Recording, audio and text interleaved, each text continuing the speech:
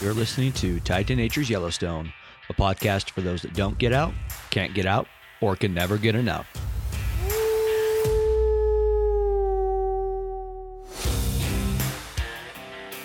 Sponsored by Think Tank Photo. Think Tank Photo designs camera carrying solutions for working professionals. Welcome to another episode of Tied to Nature's Yellowstone. This is your host, Adam Brubaker. I'm back with you. I'm going to go over another area in Yellowstone.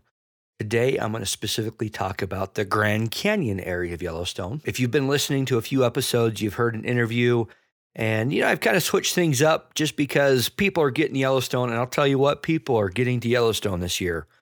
I think it was Memorial Day weekend. We saw a 40% increase in visitation over what we had in 2019. During 2020, the park was closed during that time, so we don't have numbers. And we are seeing more people come, so don't let that shy you away from coming to Yellowstone. Still a great area to visit. Just remember, you gotta pack your patience. Anyways, if you've listened to past episodes, I talked about the Fountain Paint Pot Trail. I talked about Hayden Valley. I've done some interviews and different things. And so today I'm getting into the canyon area of Yellowstone. It's, I tell people, one of the most spectacular views in the park, seeing the Grand Canyon of Yellowstone and the lower falls.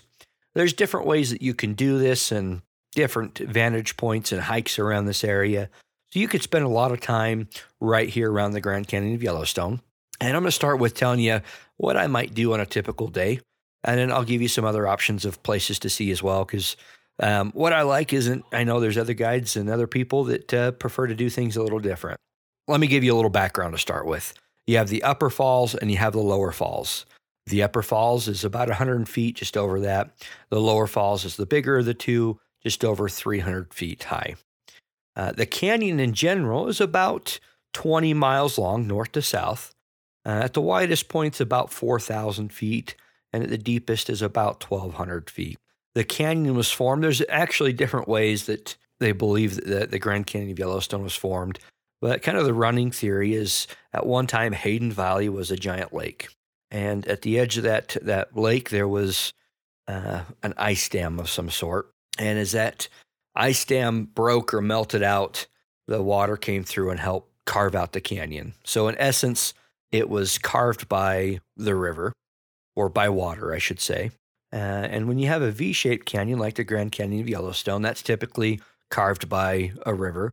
Whereas if it was a U-shaped, typically U-shaped, like if you're going through Yellowstone, the Gibbon River, the Firehole River and the Firehole Canyon was carved out by a glacier, and it's more of a U-shaped.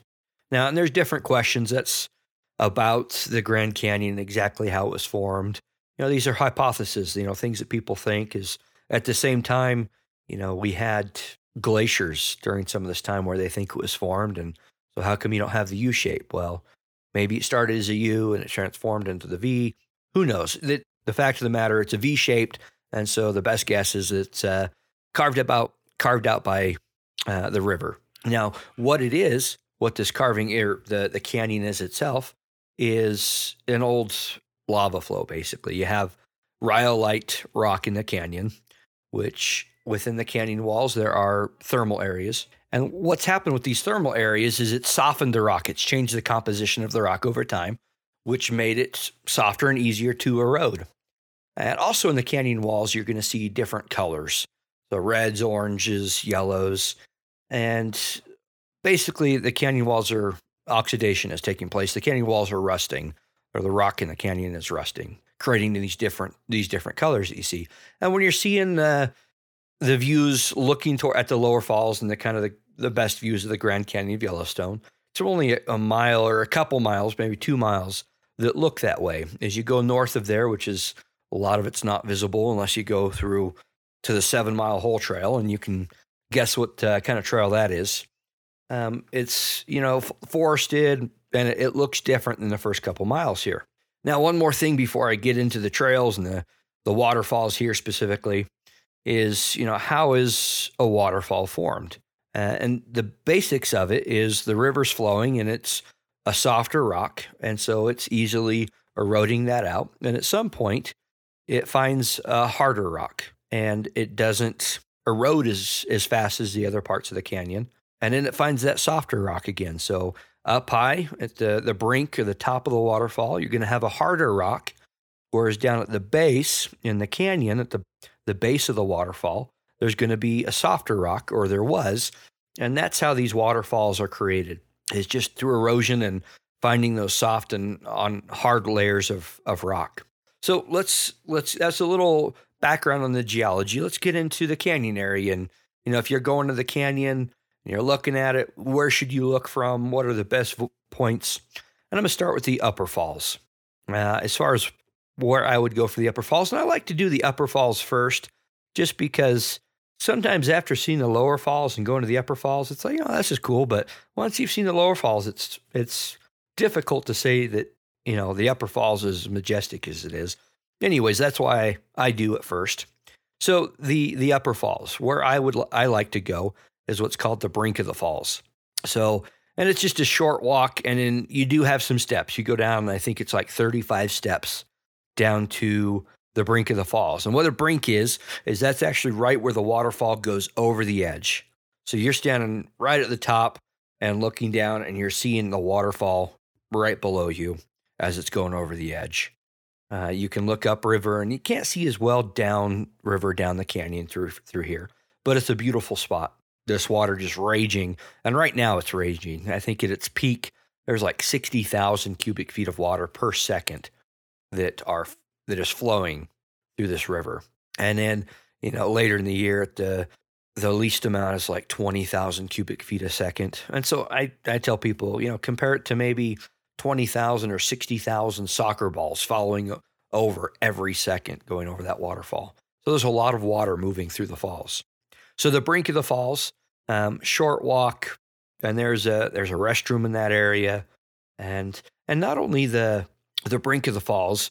A friend and fellow guide, Jesse, mentioned this to me. There's actually, I believe I don't know if it's a new trail, but it's new for me, so I've never walked over to it. There's Crystal Falls, not far from there in the same parking lot, and you walk another 650 feet to see Crystal Falls. And that's another smaller, beautiful waterfall that I think often gets overlooked right there in this area. So anyways, I stop at the brink of the falls, do that short walk, enjoy that area. And then from there, I go up to what's the lower falls at a place called Lookout Point. Going to Lookout Point, you go into the part of the North Rim Drive, and I pass the first parking lot and go to the second one, which is smaller. And I walk out to Lookout Point.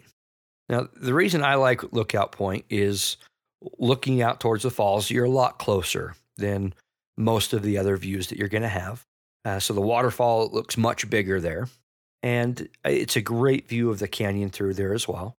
Also, in years past, this year and last year, the osprey haven't come, but there's an osprey nest right there in the canyon that you can look down at. For me, that's incredible that there was almost 7 years where I got to go there and see the eggs to the chicks to when they fly for the first time. So I always enjoyed watching the osprey there. But right here at Lookout Point, seeing the waterfall, it's a smaller area, usually not as much people. And I like to try to be here, for right now. So I'm June 8th and recording this on June 8th, about 9:50. So about 9:30 to almost 10 o'clock, but about 9:50, I think, is the perfect time. You catch a rainbow at the base of the lower falls from this point. And it's neat because you only have this half-hour window when the sun is just right coming over and creating this rainbow at the base of the waterfall. So this is why I like this area, because of the proximity to the falls, the rainbow here, and you do get rainbows in other spots that I'll mention. And just it's a little easier, quieter spot typically. And so that's typically what I would do, is kind of hit those two highlights.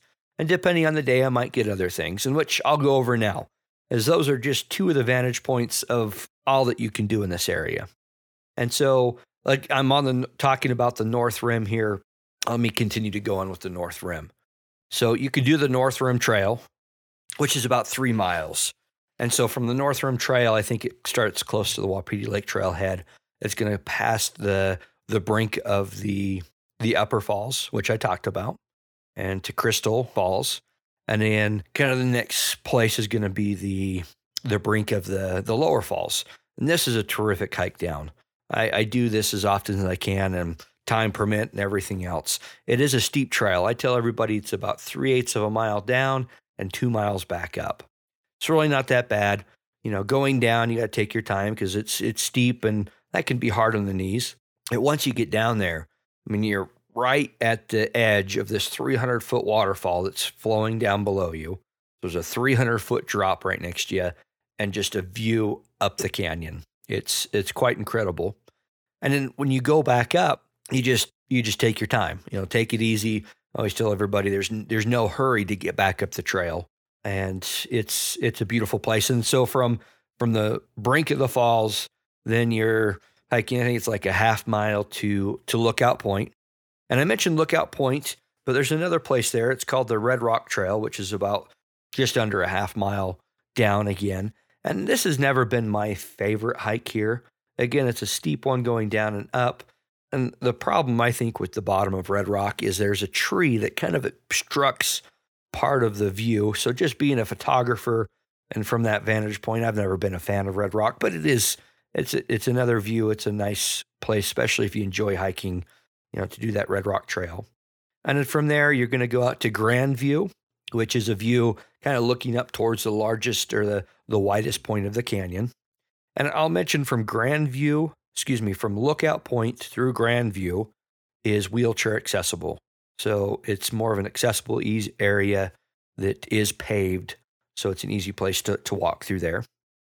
And then going past Grand View, as far as, you can drive this into each of these points, or you can hike it as well. So if you hike, from Grand View, you're going to be going to Inspiration Point, or you're going to take the drive out to Inspiration Point. If you take the drive, you will pass this giant rock, glacial erratic, a giant boulder that was placed there by a glacier. An Inspiration Point, this is a fantastic place, beautiful views of the canyon. And I remember going there when I was younger, and I don't remember much about it, but I remember it being, some kind of chain link fence and cement, and it just wasn't and it was in need of repair from what I remember. And it was closed for years. So just a couple years ago, they redid the whole thing, made some beautiful steps down into the canyon, some different lookouts here. And so there's just a sliver of the lower falls that you can see from this point. Really what the view is of the canyon. And you're basically right in that, widest point of the canyon where it's 4,000 feet across. And so beautiful spot right there to walk out there. And then from there the hike will take you into the Canyon Village, or you can drive in a Canyon Village from that area. So that loop around will end you going past the Canyon Lodge and into the visitor center area, which is a great break for a restroom or an ice cream if you're in the area. Now going around to the South Rim. The South Rim Trail is about 1.75 miles. And some of the highlights through there would be the Upper Falls Lookout, which there's a couple vantage points where you're now up above, opposite side of the canyon from the brink of the Upper Falls, looking down at the waterfall. And if you look here through the trees in the right place, you can see Crystal Falls looking across the canyon here as well. From there, you go on to Uncle Tom's, which Uncle Tom's, as of this recording, is closed because of deterioration of the trail. But there's a staircase that goes down. It's over 300 steps down. So quite the view going down. And at one time, I believe it was over 500 steps down. And this was in the early days when that trail was first established. So that's not available, but it's about, I want to say, 1 mile hike from the Upper Falls Lookout Point to a place called Artist Point. Now, I have some friends, and I know a lot of people that Artist Point is on the top of the list of places to see in the canyon. And I love this area. It's beautiful, great views of the canyon. Here, the reason it's called Artist Point is more artistic. You have the river that flows up and it leads to the waterfall, and a terrific view. You are farther back from the waterfall, so it does seem smaller because it's farther away. This time of year right now, you're looking about 950 to, I want to say, 1020 or so for the waterfall on this side. So you get that waterfall on this side of the canyon as well, the south side, but it's just a little later in the day. So you could hit the Lookout Point first, catch the waterfall, drive over to the other side and catch the waterfall or the rainbow on both sides in a day.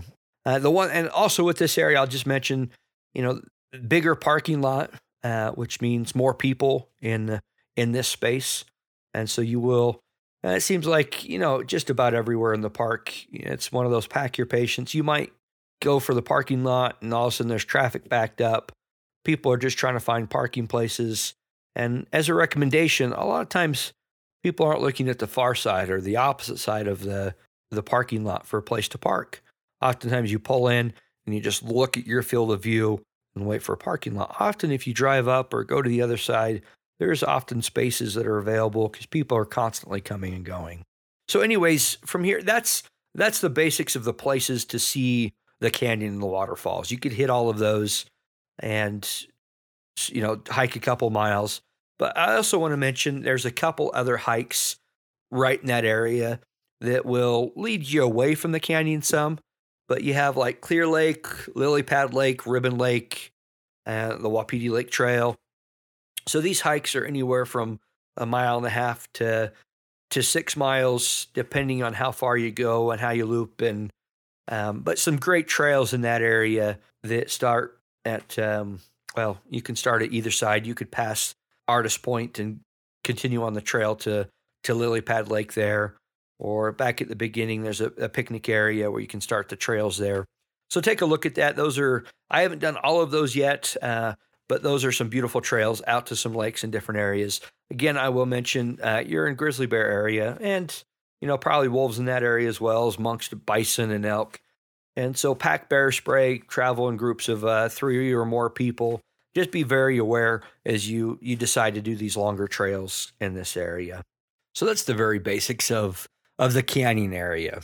The other thing I want to get into is I got a nice email from a Tamalin Thomas. I believe that's how you pronounce her first name is Tamalin. And it was a very nice email. She mentioned a few things. One of the things she mentioned is going into some of the bookstores in Yellowstone. She kind of gets overwhelmed with the different choices and asked if maybe I would share some of the books that I use. And so I got a whole stack of books right here, right? So start with the Geysers of Yellowstone. This is the 5th edition. And this is nice, especially if you really enjoy the geysers. This is going to break down every geyser in Yellowstone and tell you where they're at and maybe a little history or when it last erupted. So I enjoy the Geysers of Yellowstone. A few different ones on the wildlife that are just fantastic books. Yellowstone Wolves. This is a brand new book that just came out this year, and it really breaks down wolves in Yellowstone. Usually I use these as references, but this is one that I could just read cover to cover. A new one that I just got, I haven't got into very much. There's one called Yellowstone Bison, Conserving an American Icon in Modern Society. And again, this goes over bison. And some of these books, like the wolves, the bison, and this next one, Yellowstone Grizzly Bears, Ecology and Conservation of Icon of Wildness. These are books that are, I guess, more science-based. Gives you the history of the animals and populations and current status and their conservation. So multiple things like that. So if you really want to get into to know the history and the conservation and diets and all that kind of stuff and what they hunt or eat, these are great books. And they're bigger, focused on single animals. You got the Geyser one. I mean, I could go through all kinds of books, but the one of my favorites that they come out with every year is the Yellowstone Resources and Issues Handbook. And what's great about this one is it goes over the simple basics of almost everything you can think about in the park. So I have the 2021 in front of me, and this one's commemorating the 25 years of wolves in Yellowstone. And just going through this, talks about the history of the park, talks about preserving cultural resources, talks about the ecosystem, the geology, life in extreme heat, vegetation, fire, goes through all the wildlife and birds, including birds, fish, amphibians. And it just really breaks down the park and gives you a very good background of about everything in Yellowstone. And again, that's one they come out with an update every year. I could go in, I have a whole shelf of different books. For bird watching, I use Sibley's. There's some great field guides. things you can find. But I'll mention those ones. Those are some of my favorites right now. And I'll probably mention more books. Actually, I do want to mention one more book. It is because as far as hiking in the park, there's a book called Yellowstone Trails, a hiking guide.